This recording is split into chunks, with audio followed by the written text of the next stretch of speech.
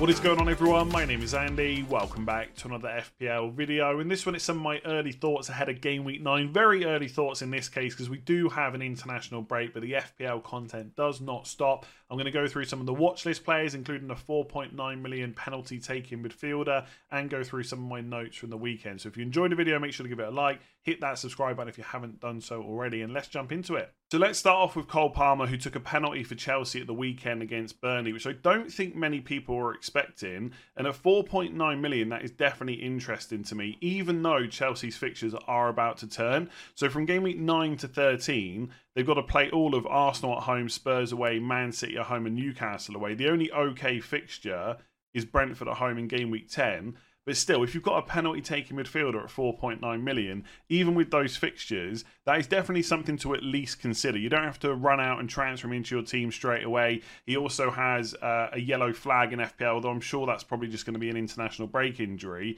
But he is someone to think about kind of moving forward. Now, the key question is he now first choice penalty taker for Chelsea? And realistically, we're not going to know that unless Pochettino confirms it or we see a few more penalties for Chelsea. But I think it's interesting who was on the pitch at the time, because the first penalty that Chelsea got this season, I think, was against West Ham.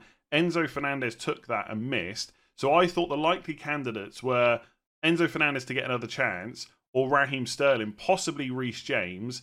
And that's about it, really. I know, obviously, Broja and Jackson are number 9s, and often we expect the number 9 to be on penalties, but Jackson's never taken any in his career from what I can see from when I've looked it up. And Broja's taken 2, one in the under-18s Premier League and one in the UEFA Nations League B, right? He's not taken any for Chelsea, you know, in a league game or a cup game or anything like that.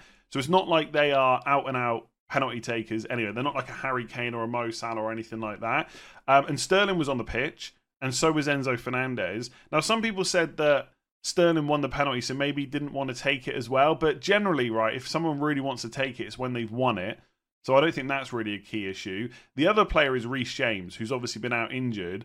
And I know right-backs don't tend to take penalties, but I do think there's a chance that Reece James is on them. But given that Palmer stepped up and took it, I don't think it would be a complete surprise if moving forward he takes the next one. So I think it's not that he is now suddenly a great midfielder you have to have in your team. It's what he enables, really. Like most people who've just wildcarded, they're not going to be looking at Palmer whatsoever. Someone that's about to wildcard in 9 or 10 might be thinking about what that can do for the rest of the team. The other thing to talk about is obviously his minutes as well. He's been playing right wing, which is where Sterling started most of the games for Chelsea this season.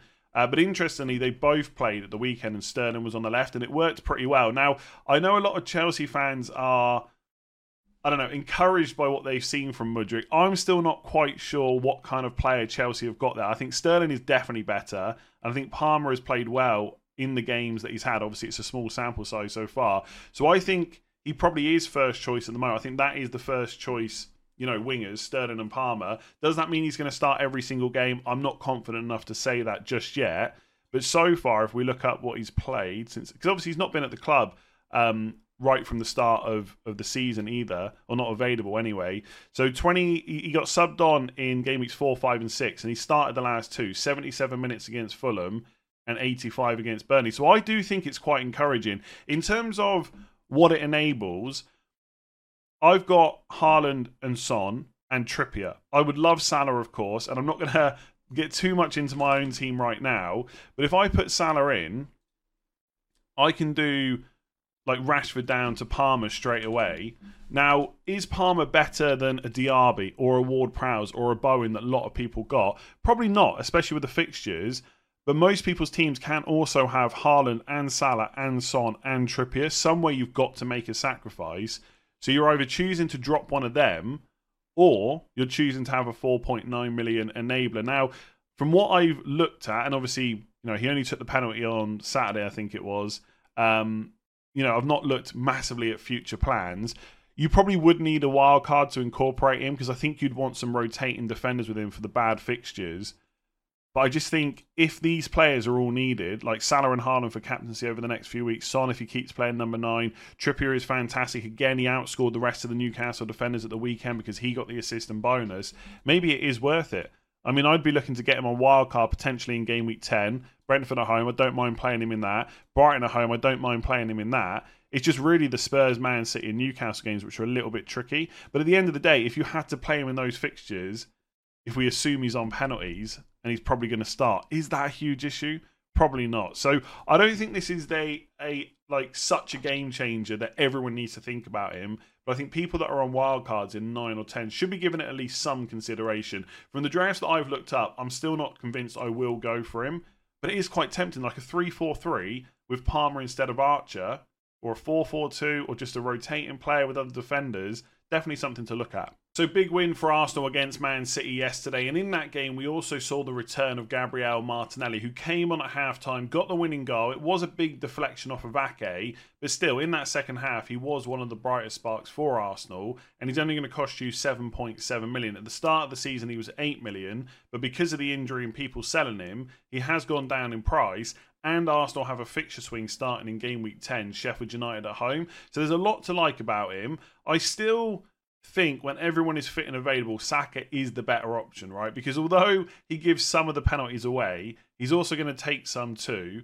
And he's absolutely nailed on when he's fit and available. I know he missed the Man City game yesterday. Obviously, that hamstring issue he had was too much of a concern to play him. But generally, when he's fit and available, he's like the first name on the team sheet. And while I think Martinelli is absolutely the first choice left winger for Arsenal when fit, there's just always that slight concern that Trossard might come on for him during a game around the 60th, 70th minute, so you lose minutes there. And at some point, Trossard might start ahead of him. It might be like once in every 6 or 7 games or something like that, maybe even more. But there's always just slight worries, at least for me, around him, whereas there isn't for Saka. So I still think when Arsenal have got a great fixture run, the Saka is worth paying the extra for. But it is worth now taking into account the price difference, because Saka is 8.6. He probably will drop in price to 8.5 before game week 9. But even if he does, that's still a 0.8 million price difference between him and Martinelli. And if he does keep giving away penalties, then maybe he's not such a better option than Martinelli is once you take that price difference into account. And obviously the other thing to consider is whether or not to just go for both of them from game week 10 onwards. Obviously, a lot of this is going to depend on when you wildcard, whether you've already done it, whether you're doing it in 9, 10, etc. But the fixtures from 10, outside of Newcastle away, which to be fair is straight away afterwards in game week 11, are excellent. They got Sheffield United at home in 10, that Newcastle away game in 11, then it's Burnley at home, Brentford away, Wolves at home, Luton away, Villa away, Brighton at home. The next toughest fixture after Newcastle away in 11 is probably Liverpool away in 18. And then after that, it's West Ham at home, Fulham away, Palace at home, Forest away. There's every reason from kind of game week 10 all the way down till 22, probably even longer, that when Arsenal players are fit and available, you can just keep them for the long term and just not worry about having to transfer them out. And I think someone like Saka is right up there. And if Martinelli does start the majority of games for 7.7 million, he could be a nice differential as well. Obviously, you're looking at him versus other players that you could have from other teams. Like a lot of people have got Maddison. A lot of people got him before he went up to 8 million as well. So you might want to keep him instead. He's absolutely nailed on. Going to play in every game. He keeps ticking over with points. It's not like Martinelli is now a must-have, but he is a major differential at a time when Arsenal have got really good fixtures coming up from game week 10. You don't need to worry about him for Chelsea away. And in some ways that's quite nice because he's only just back from injury. He's had 45 minutes. He's not been called up to the Brazil squad for the international break from what I can see. So we're going to get 2 weeks off now. I'm sure he's going to start against Chelsea. And if he comes through that game unscathed, then you can start looking at him from game week 10 onwards. And look, there might be people out there that have got Haaland and Salah and Son. They don't want to drop any of those players. And they actually need someone a little bit cheaper than Maddison. And you can start looking at players like Martinelli instead, who are a bit more expensive than like a Diaby and an Mbeumo, etc., but also cheaper than the Sakas, Rashford, Fernandez's, etc. as well. So, yeah, I quite like him. I got to be honest, from looking at early game week 10 wildcard drafts, I think it's more likely that I go for double Arsenal defence, but I'm certainly not counting out double Arsenal midfield, which obviously I'll show you when I go through the game week 10 draft in a couple of weeks, right? It's not going to be in this video. But yeah, he looks decent. But there is another midfielder around that price that I got my eye on. So let's talk about him. So I think Luis Diaz is going under the radar a little bit, at least compared to other Liverpool options for FPL. So lots of people talking about Mo Salah at the moment, and rightly so. Darwin Núñez comes up a little bit. I've seen him in some FPL squads, and I like him as a pick. But in comparison, Luis Diaz doesn't really get mentioned at all. I'm sure there's some of you that own him, but I don't see him that often in FPL squads. Now, I think that's partly because he's a midfielder. So if you think about, obviously, we just had game week 8, lots of people wildcarded. With Darwin, it's him versus Watkins versus Alvarez. You can absolutely make the case that Alvarez or Watkins is a better pick. But there's not a huge amount of forwards to pick from. So I get that choice to go for Darwin. Whereas in midfield, lots of people had Son, Maddison, Salah and Diaby. So there's only one more spot. And if you're trying to have a Trippier in defence or a Watkins in your front line, it's quite hard to find the money for a 7.5 million Diaz. So I understand why he's not in many squads at the moment. He's not in mine either. But I think he is worth looking at going forward because Liverpool's fixtures are great. They got Everton at home in game week 9. Although it is worth noting, as a Jordan Pickford owner, their stats are actually pretty good defensively, but they haven't had a huge amount of tough fixtures. So I think this is still a good game for Liverpool. It's also the 12:30 kickoff on Saturday after an international break. Jurgen Klopp hates that fixture slot. So who knows what kind of Liverpool will turn up, and we'll talk about whether Diaz will actually start that game in a minute. But on paper, decent fixture. Then from game week 10 onwards, so for those of you looking to wildcard that week, they got Forest at home, Luton away, Brentford at home, which is great. Man City away in game week 13, obviously a very tough fixture, right? The hardest you'll have all season. That's also after the next international break, worth noting. I guess because of the fixture difficulty, they'd probably start anyway, like the first choice. And I do think Diaz is first choice left wing for Liverpool at the moment. But that is worth noting. That is another game after an international break. That definitely won't be 12:30 on a Saturday, by the way. That will almost certainly be. In fact, let me just check it's not already been scheduled. It's not been scheduled, but that's going to be the 4:30 game on Sunday, you'd imagine. Then game week 14 is Fulham. But even after that, the fixtures are still pretty good, right? They've got Fulham at home 14, Sheffield United away 15, Palace away in 16. Then it's back-to-back home games against United and Arsenal. And then it's Burnley away in game week 19. But look, whether or not you keep him that long anyway, I don't necessarily know if you would, because there's loads of other midfielders. But right from game week 9 to 16, the fixtures are just great for Liverpool. And I think outside of possibly the two after the international break, Diaz is probably going to start them all, because that is what's happened so far. The only game when he went off early was against Newcastle. That's because of the red card, so nothing to do with really his performance. But he only played 45 against Wolves. That was the game after the international break. So I am a little bit worried about game week 9, but that has some knock-on effects, right? So for those of you, and we are going to talk about wildcards quite a lot this week and next week. I think after game week 10, the wildcard conversation will go down quite a bit. But for anyone that's on game week 10 wildcard, that means if you're looking for a punt in game week 9, there's a good chance that Diogo Jota starts, and I like that for 1 week only. And then in game week 10, you could look to go for Diaz, maybe as a 3-week punt, similar to what we did with what I did anyway, with Martinelli for game weeks 1 to 3. And then for game week 13, Man City away, you could then look to either get rid of him, bring someone else in off your bench if you don't think he's going to start, and then either you switch to someone else with good fixtures, or you just have him from that another good run from game week 14 onwards. So I quite like him at his price point, but obviously he's up against not only other midfielders at that price, but just other midfielders that are going to be taking up your 5 spots. So if Son's still playing number 9, he looks great. Salah looks great as well. Villa's fixtures from 10 are decent. Just talked about Martinelli at 7.7 million. You might want to keep Maddison. You're trying to get Saka in there. Jared Bowen's going to be an option as well. It's not like Diaz is just a standout obvious pick, but as a big differential, he is worth looking at. And his underlying numbers have been decent. 0.39 expected goals per 90, 0.16 expected assists. And he's actually underperformed. He's only on 0.33 goals per 90, and he hasn't had any assists so far. So there is definitely more to come from him. I think another reason he's gone under the radar is he's only got 2 goals, and they both came in game weeks 1 and 2. Hasn't scored since, although obviously he did score against Spurs. That should have counted. I'm not going to get into that again.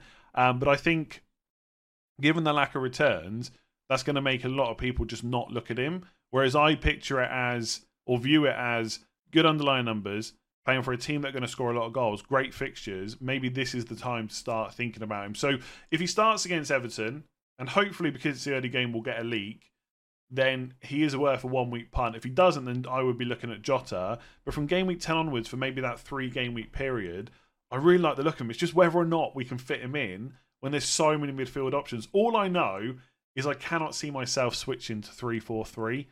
Like, there are good forwards, Watkins, Haaland, Alvarez, Darwin. But after that, the options get a lot less. Like Højlund, maybe if you wanted to take a punt. Isak or Wilson if you were hopeful that they were going to continue to start in the league, but that's not guaranteed. I think there's so many midfielders to talk about. On wildcard, I don't see me moving off that formation. So I just wanted to quickly go through some of my notes from the weekend. So I talked about Cole Palmer already, 4.9 million midfielder for Chelsea, possibly going to be first choice penalty taker moving forward as well. Thomas Souček is also 4.9 million. West Ham have got some really good fixtures, especially from game week 10 onwards, and he's also scored twice in a row. And his underlying numbers actually look all right. So as an enabler, and that's all he would really be, he is worth kind of thinking about as well. So 0.93 expected goals against Newcastle, 0.85 against Sheffield United, 0.34 against Liverpool. He does seem to be getting forward, and we have seen this from him in the past, and maybe that's how David Moyes is going to utilise him this season, or at least over this next period of games. After just talking about Luis Diaz, like I said, I can't see me moving off 3-5-2, and unless I'm desperate to have Trippier, Son, Salah and Haaland, you probably don't need an enabler like this. But they do have, from game week 9 onwards, Villa away, Everton at home, Brentford away, Forest at home, Burnley away, Palace at home. Pretty decent fixtures. So for that kind of price, maybe he's worth it if you've got a setup where you need that cheap midfielder enabler. Maybe you're going to a 3-4-3. No team has conceded more goals than Sheffield United so far this season. Obviously, part of that is because Newcastle put 8 past them. Part of the reason they put 8 past them is because their defence is awful. Who has Sheffield United this week? Man United. Now, right, am kind of sick of my Man United midfielders at this point. But I think this is very similar now to the Sterling situation last week against Burnley away. If you're not wildcarding in game week 9 and you've got Man United midfielders, they are not a priority to sell before Sheffield United away. If you're really happy with the rest of your team and you've got a spare transfer, then fair enough, I get that. And I'm going to talk about Rashford's minutes in a sec. I was going to say in a minute then. But ultimately, they're not players you need to force out. You definitely don't need to take hits. Have they been super frustrating? Absolutely. Are they going to drop in price this week? Probably, right? At least 0.1 million. But that is a really good fixture, even away from home. So I don't know. I just look at the amount of goals they've conceded. The defence isn't great.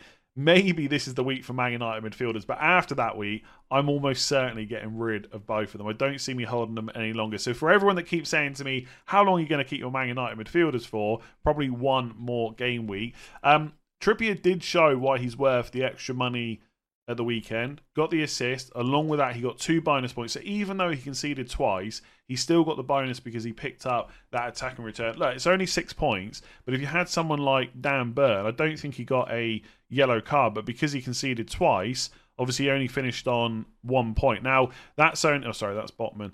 That's only a 5-point difference, but in one game week, that can be quite a lot, and that can start to add up over a number of weeks. So I'm kind of quite loath to get rid of him on wildcard, but I think in game week 10 we'll probably have to, because in game weeks 11, 13 and 14 they got Arsenal, Man United and Chelsea. They're all at home, to be fair, and they are capable of getting clean sheets in those games because the defence is so good. But in and around Champions League and stuff like that, I'm just not sure you then get the clean sheets. He could still get attack and returns, and he could still tick over. I think a lot of it will come down to what kind of setup you're on, basically. And unless you're willing to go for that enabler or you want to go for a really cheap forward, it's quite difficult to hold on to him. Or if you go without Salah or Haaland, which most people don't want to do. The fixtures are very good again, though, from game week 15 onwards. Like, really good. Everton away, Spurs away, Fulham at home, Luton away, Forest at home. You're kind of going to probably want him back for that. So, I don't know. In some ways, I'd like to have him on wildcard because either side of the Arsenal at home game is Wolves away, Bournemouth away. So once you're past Chelsea and Man United, the fixtures get pretty decent again. I don't know, it depends how you frame it, because from game weeks 11 to 16, they got Arsenal at home, Chelsea at home, Man United at home and Spurs away in the space of 6 game weeks. I don't know. Either way, when the fixtures are good for Newcastle, I think Trippier is worth that extra money. But you've always got to see what that money could do for you elsewhere, which is why I probably wouldn't have put Trippier on game week 8 wildcard. But some people did, and if you did, fair enough. Lots of conversations about no Salah and no Haaland. I do think if you were going to go no Haaland, it was probably in game week 8 because you weren't going to captain it. Or, sorry, he was a worse captain than he usually would be because it's Arsenal away.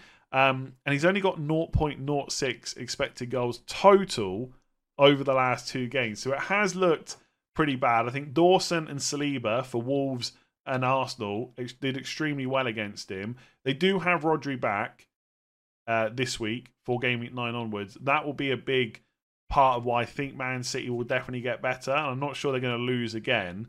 But yeah, I think if you were going to go no Haaland, it was probably game week 8. I've seen some people consider Haaland to Watkins in game week 10 and then upgrading one of their midfielders to Salah. That could definitely work. I think, and I spoke about this on stream last night, you can easily go through the next 5 to 6 weeks and have captains in every single game week without one of Haaland or Salah. But I also think over the next kind of 6 to 7 game weeks, one of those two is usually the best captain every single week, and I would prefer just to have both. But I do think it's viable to go without one of them. You just got to hope you get a bit lucky. And obviously, people that went against Haaland in 8 and went for Salah absolutely smashed it.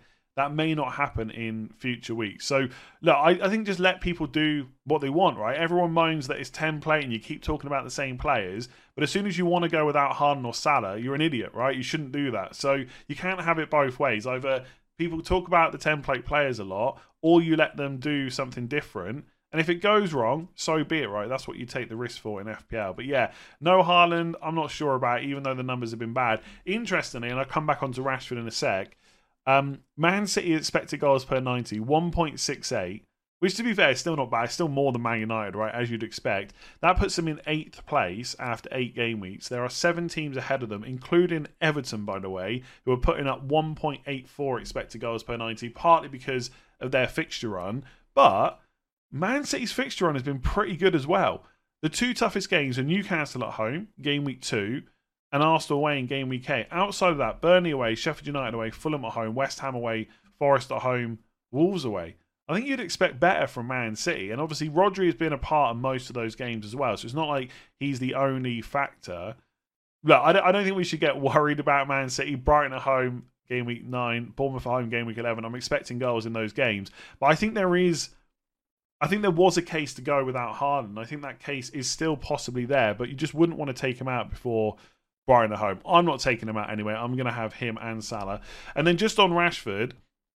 So as much as I've just said, I would probably keep him for Sheffield United. And I probably will, unless it looks like he's not starting, which I know some people are starting to think could be a factor in him from an FPL point of view. So he got subbed off early in the Champions League game. He got 76 minutes against Palace and 62 against Brentford. And that's partly because Garnacho is coming in for him and he's doing well off the bench. Now, I still think Rashford is going to start against Sheffield United. I'd be very surprised if he gets benched. That's such a big call from Ten Hag. You've just got a last-minute win against Brentford. Maybe a little bit of momentum after that bad Crystal Palace game. You make a big call like dropping Rashford and you lose the game. That's a massive talking point afterwards. But I do think we should... I mean, most people aren't going with him anyway. I get that. But obviously going forward, if he is going to get subbed early, then that makes him a less good option. Whereas Fernandes always plays 90 and he's on penalties. If you were going to keep one of the Man United players because of their fixture run, which I'm not saying is a good or a bad idea right now, Fernandes is definitely the one to go for. But I still think for Sheffield United away, I'd probably look to keep Rashford. So they're just some early thoughts. In terms of my own team, I don't really want to get into it massively in this video, but I think I've got to roll or just take a punt. I think I could get away with not wildcarding in game week 10. Like I could get Salah for free. I could get Salah for a -4, but I can't get an Arsenal defender in as well. I can't get Saka in as well. I can't change my goalkeeper. There's just enough other changes in game week 10 where I'll probably wildcard. But looking at my team for this week, Turner against Luton at home, Trippier against Palace at home, Cash against West Ham at home, Udogie, Son and Maddison all against Fulham at home, Mbeumo versus Burnley at home, Fernandes and Rashford against Sheffield United away, and then Alvarez and Haaland against Brighton at home. There's not really any changes I need to make. I'm not even sure what my 1 week punt would be right now. But I don't think I'm taking out my Man United players, and I'm definitely not wildcarding in game week 9. Like I know Salah is such a big reason to wildcard. I would love him in this squad, but I'm not going to take a hit to do it, and I'm not going to wildcard when so many of my players have such good fixtures. So I've got to go 1 more week through the price drops, 1 more week of not having Salah, and hopefully come out of it with a green arrow going into a wild card in game week 10. I think this week is even less of a worry about not having Salah because I'm definitely going to captain Haaland, whoever I own, because Brighton at home is such a good fixture. And I also think Son's great against Fulham at home as well. So that's my team. That's my early thoughts. If you've enjoyed that video, make sure to give it a like and hit that subscribe button. I will have a few more videos out this week, but not as same as usual because obviously it's international break. But I'll do a wildcard draft and stuff like that. If you are listening on podcast, make sure to rate 5 stars. And if you haven't checked out Fantasy Football Hub, links in the description below. I'll catch you again soon. Sports Social Podcast Network.